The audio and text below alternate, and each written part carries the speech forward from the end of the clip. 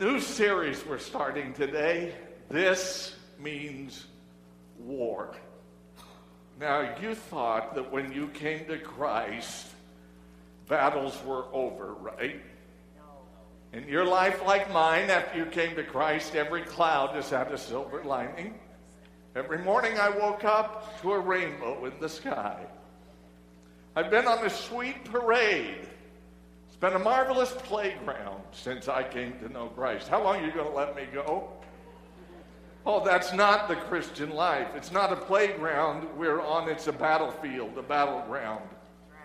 It's not a sweet parade. It's a stern march from earth to heaven. And as long as we're breathing on that march, we are in a conflict. Just as there is a triune God within us, fighting for us and through us and with us, there is a triune enemy that fights against us. And that enemy, of course, is the world and the devil, and the one I have the most problem with, the flesh or me.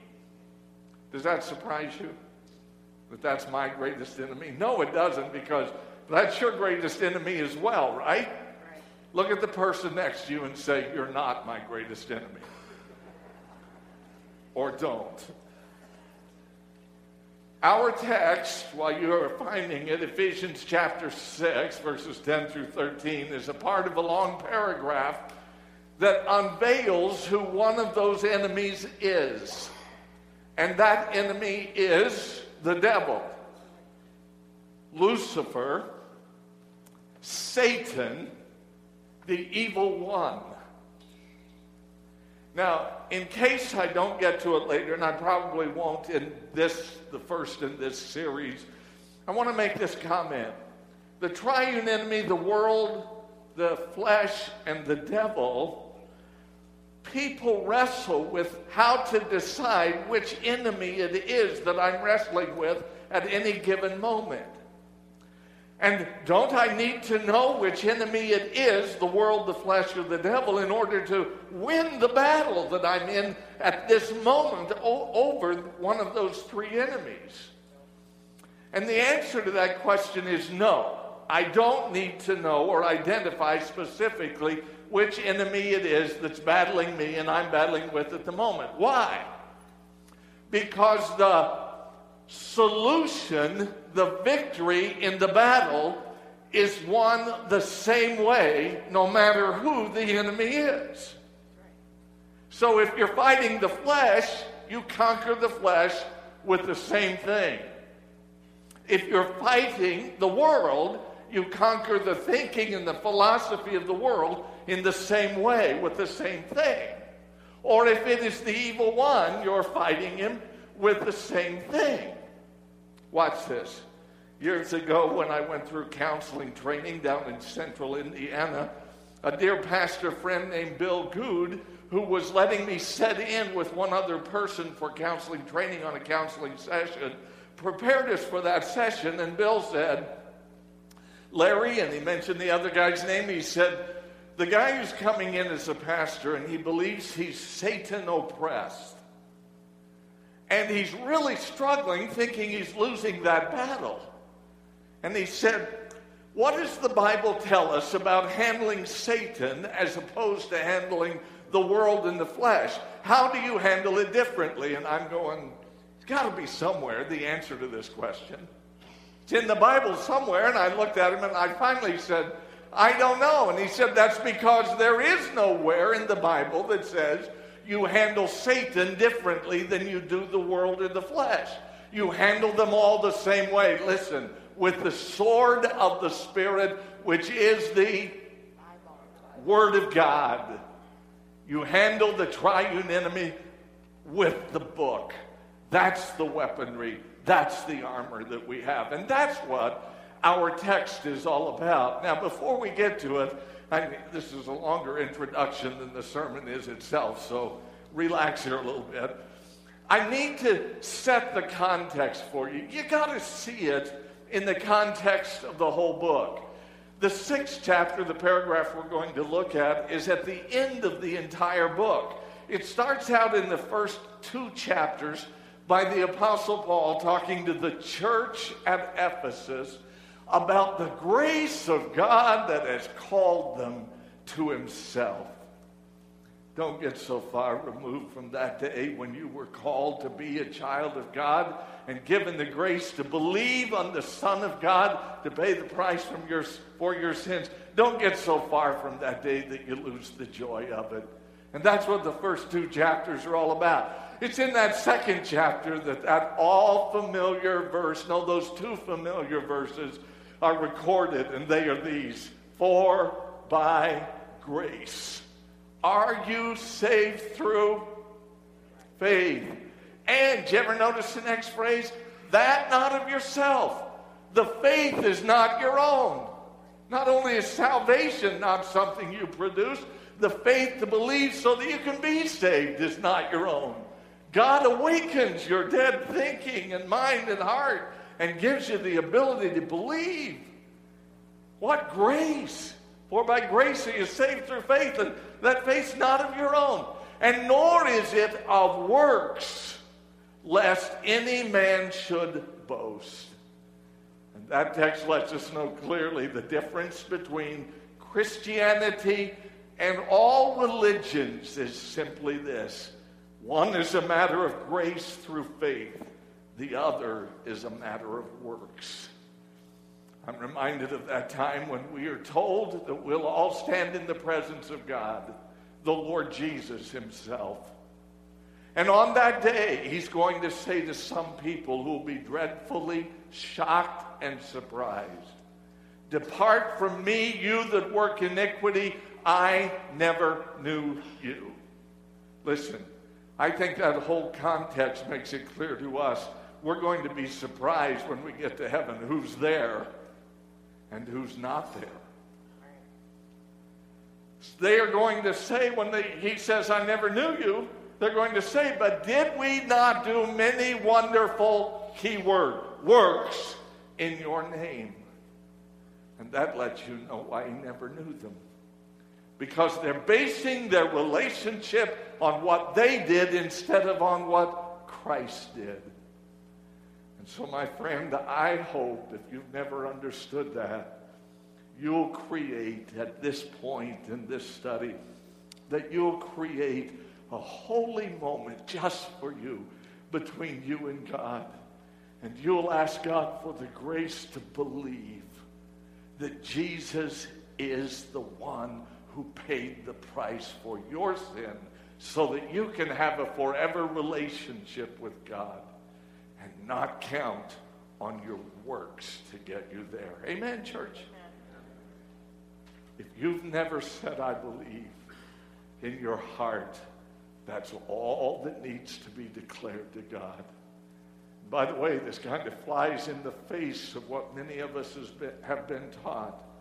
It's not a matter of doing anything, including praying a prayer. There's nowhere in the Bible that anyone ever came to God by praying a prayer. It's by believing in your heart that Christ died for you and rose again. Before ever a prayer is uttered, the heart is believed and the soul is redeemed forever. It's a matter of faith. And so I pray that in this holy moment, it's been one for you, in which you finally in heart say to God, "I believe." Well, chapters 3, 4, and 5, the next 3 in the book of Ephesians, move from that grace that makes you his child to what a child does. You're saved by faith and not by works, but by a faith that works. What works do we do? What is it that's in our hearts that we produce? Or rather, that God produces in us when we by faith come to him. That's what chapters 3 through 5 are about. And please don't miss it. There are 5 things in that chapter. Let me see if I can remember them in those 3 chapters. Those who are genuine followers of Christ walk in unity, in holiness, in love, in light, and in wisdom. Those are all pretty good qualities. And so chapters 3 through 5 talk about them. I wish I had time to spend with you. You want to spend an extra hour? Sure. Okay, 3 of us together. in those 3 chapters, those great things that God is doing in us and producing in us, because we have by grace this connection with him. And then you come to the 6th chapter. And Paul begins the 6th chapter with that first word you see on the screen, finally.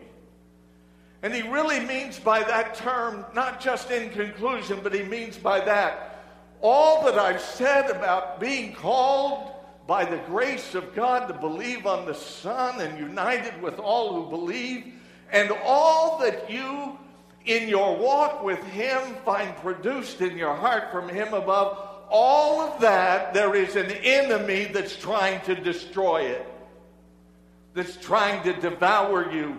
Peter put it this way: be sober, be vigilant. Your adversary, like a roaring lion, is walking about seeking whom he may devour.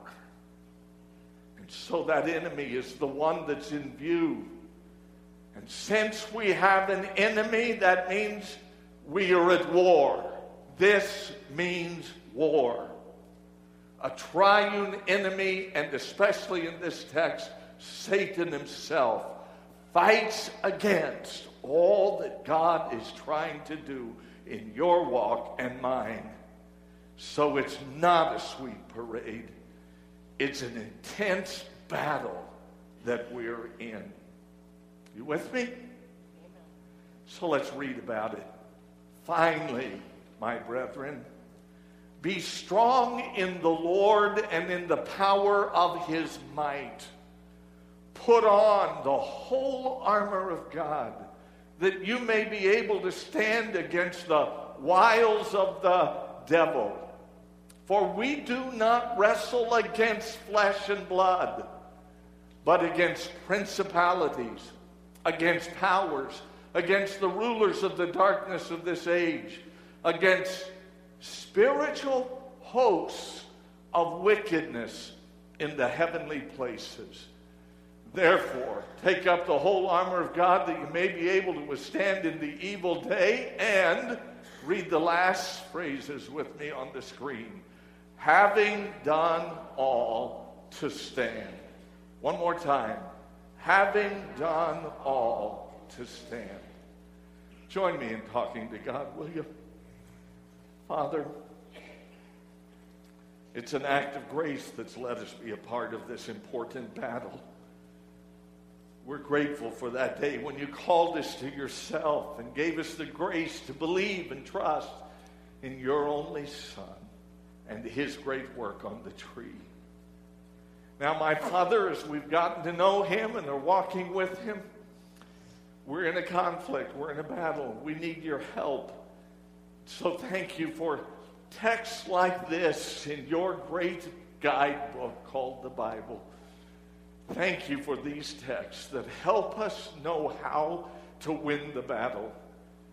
And we're just going to whet our appetites today as we open this book, Father. So would you help us just to get enough insight to be interested? And then in the next few weeks to get enough of a handle on what it is that you are asking us to do in order to win in this battle and be a part of the victor's side. So open our eyes to wondrous things out of this text and help us not to forget them as we walk from this place. In Jesus' name, amen. Let's unpackage the paragraph like this. First of all, the paragraph I just read to you starts with 2 mandates, 2 directives. And the first is this: be strong in the Lord and in the power of his might. Now you notice the words that are in all caps? The word strong, the word power, the word might. That is a reference not to human power, strength, or might, but to God's. And by the way, those 3 words are not essentially different in the original language. They all 3 speak about the same thing. We use the O word for it, and the O word is omnipotence. And so when you understand the kind of power that we are mandated to put on, you understand it's the kind of power that spoke everything into existence. And it's the kind of power that will pull the stars out of the heavens by the word of his mouth, bring them crashing to this globe and consume this globe with fire. The kind of power that will end all things as we know it, and the kind of power that will replace it with an eternally uncorruptible earth and heaven. So it's like, come Lord Jesus, I'm ready for that kind of power, aren't you? That was a question. Oh, beloved, what power is available to me and to you? By the way, what's the greatest enemy of man? And I'm not talking about world, flesh, or devil. What's the greatest enemy announced in Scripture? You read it in Paul's writings often. The greatest enemy is death. And so great is the might and power and strength of my God. Pat Geisel's counting on this with the death of her mother. Others of us who have had those we love go before us get the importance of this. So great is the power of my God that he could lead the apostle to write, full of the Spirit of God, "O death, where is your sting? O grave, where is your victory?" The victory has been won by the might, the power, and the strength of Christ in rising from the grave. That's the kind of power it is. And so he looks at us in this text and says, you're in a battle, but I haven't left you alone and helpless. My power I extend to you. Be strong in the Lord and in the power of his might. You got to know, in the original language, I want to make Greek scholars out of you before I leave here. In the original language, it's in the passive tense or the imperative tense, the passive imperative tense. What does that mean? That means it's something that happens to you, but not without you. And it goes like this. It could well be read, allow the strength of the Lord to empower you over the enemy. In other words, you can keep the strength of God from being your power against the evil one. And frankly, much of my life is spent that way. Because contrary to what this verse says, sometimes I fight man's way instead of God's way, when God says you're going to lose that one. How does man fight? Churches don't fool me anymore. That's the fun side of having been at this for over 40 years. I know when there's a conflict and a battle going on in the church, most of the time Satan brings people within who fight man's way. And you know how men mostly fight? It's not with dukes anymore. After all, you're in church. You wouldn't do that in church, would you? Never known anyone to get decked in church. How do we fight? We have our opinions, our thinking. We gather around us, our different friends. And if we can amass the majority, we've got the victory, right? Let me ask you how well that really works in God's work. Just go back to an Old Testament story with me, will you? Do you remember 12 guys who went to spy out the land? Would you like me to sing it for you? Somebody say no, please. Get me out of this. 12 men went to spy on Canaan. 10 were bad and 2 were good. What do you suppose they found in Canaan? 10 were bad and 2 were good.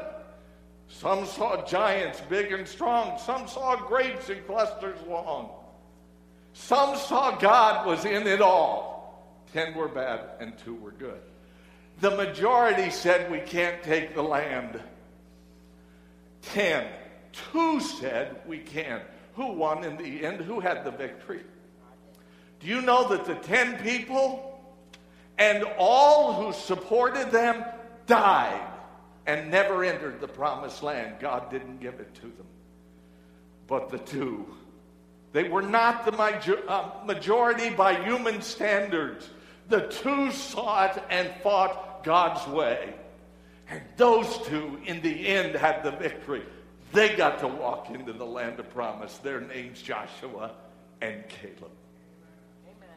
Great story, great principle, great truth. I learned to stop fighting man's way. I remember a time when there was I love them, a Baptist business meeting.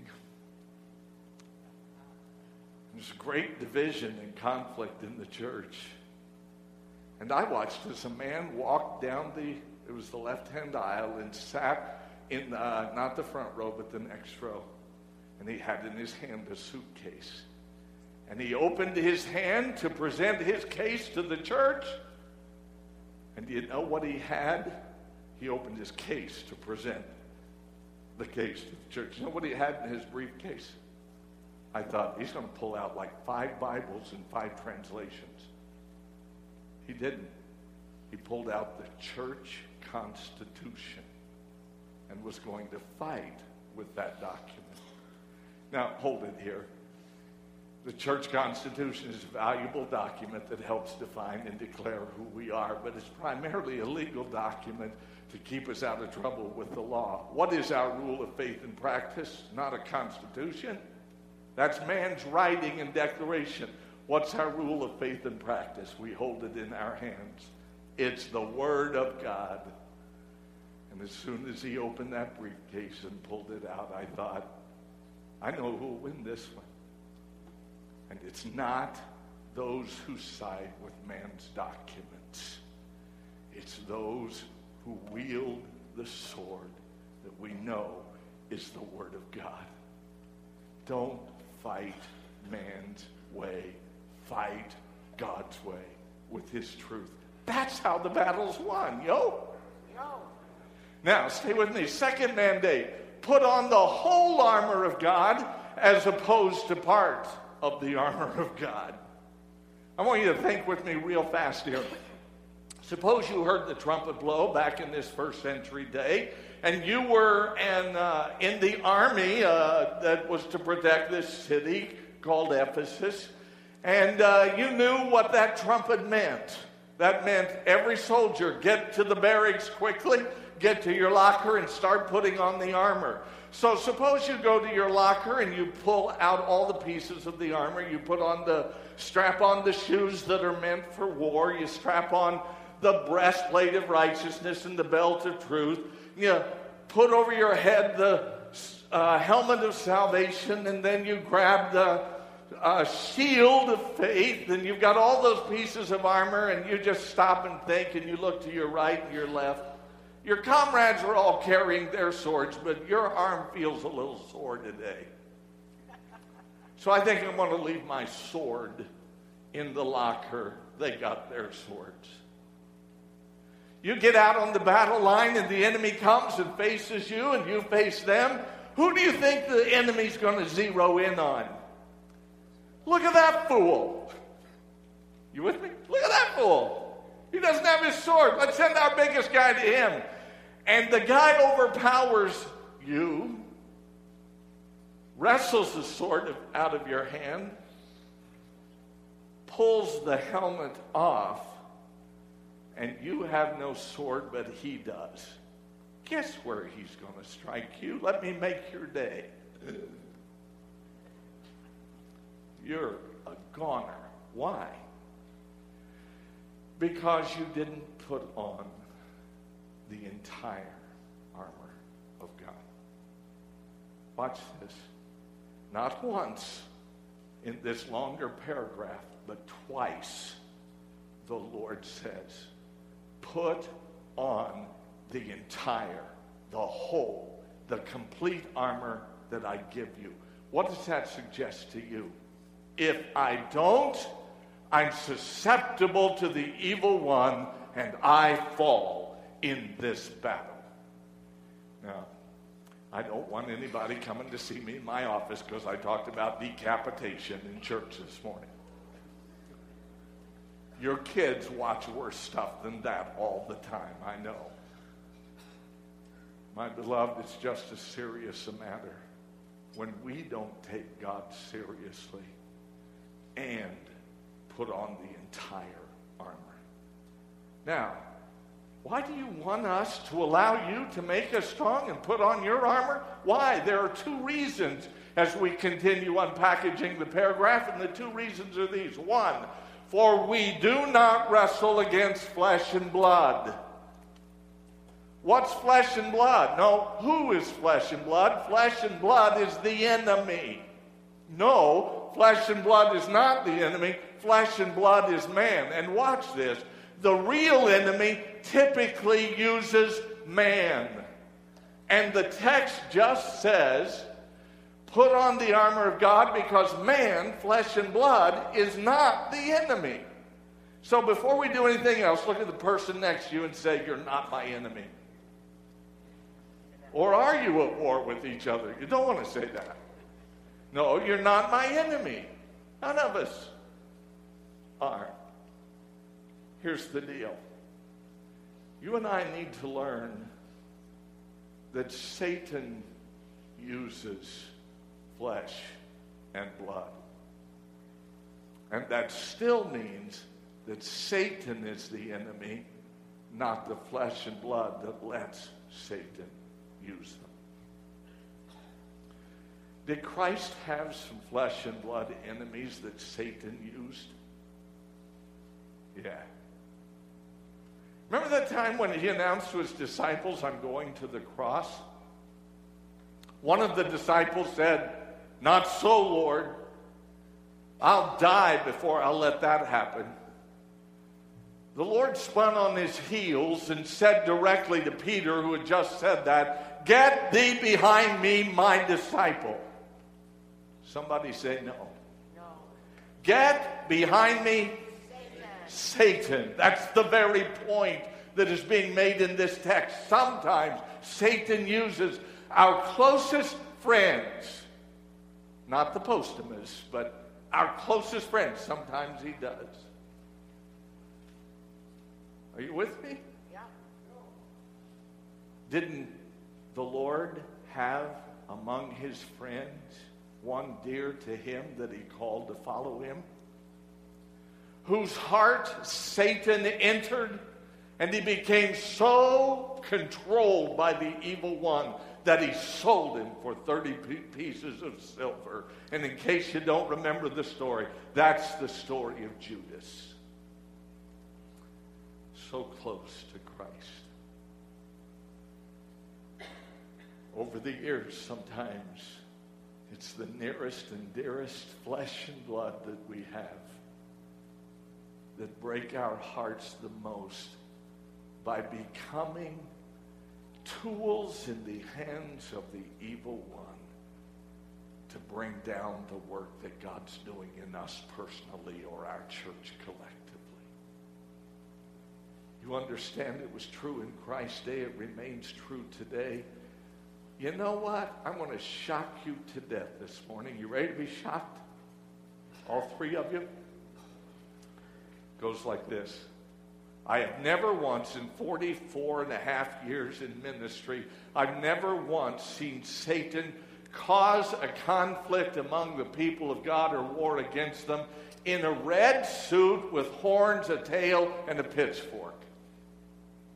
Not one time. Are you surprised at that?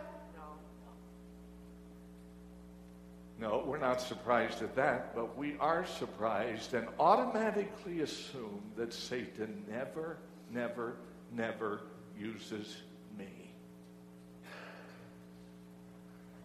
I've never prayed for God to remove those whom Satan is using because I'm afraid he'd remove me. I'm sure he's used me in my lifetime.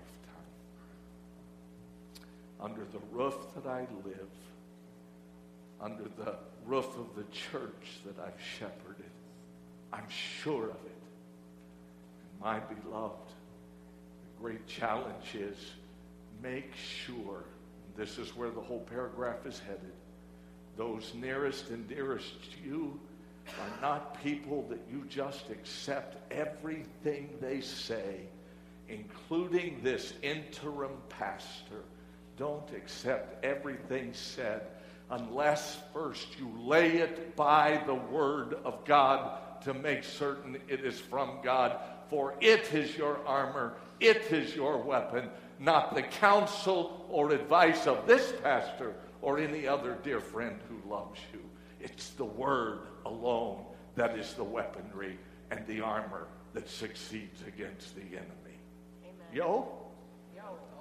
And so lastly, the reason that he gives in the text is because we do not wrestle against spiritual hosts of wickedness in heavenly places. This is the New King James Version, not the King James, and it does no injustice to the text to add that one word, hosts. It's not just spiritual wickedness in the heavenlies.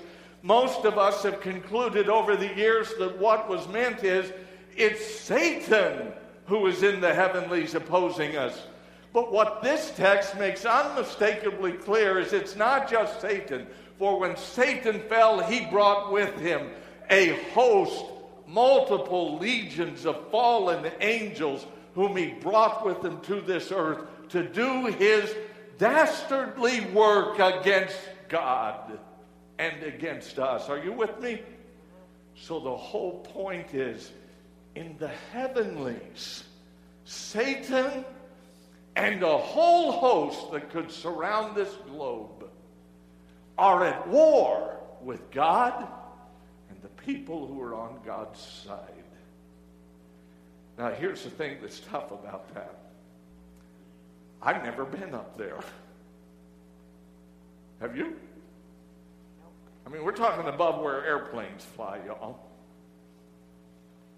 It's at a realm where you and I have no senses to enable us to comprehend. You can't taste, you can't touch, you can't see, you can't feel, you can't hear what's going on up there. We have just a little insight into it. One of the archangels, I believe it was Michael in the Old Testament, said to the prophet of God, who in essence was wondering, where is God and God's word to help us in our conflict?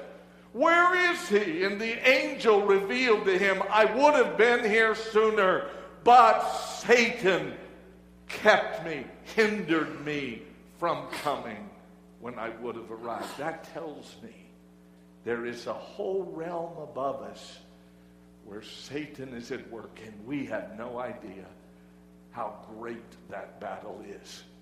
The truth is, what God's saying in this text, in the heavenlies, there is a conflict between God and Satan, God's emissaries and Satan's emissaries.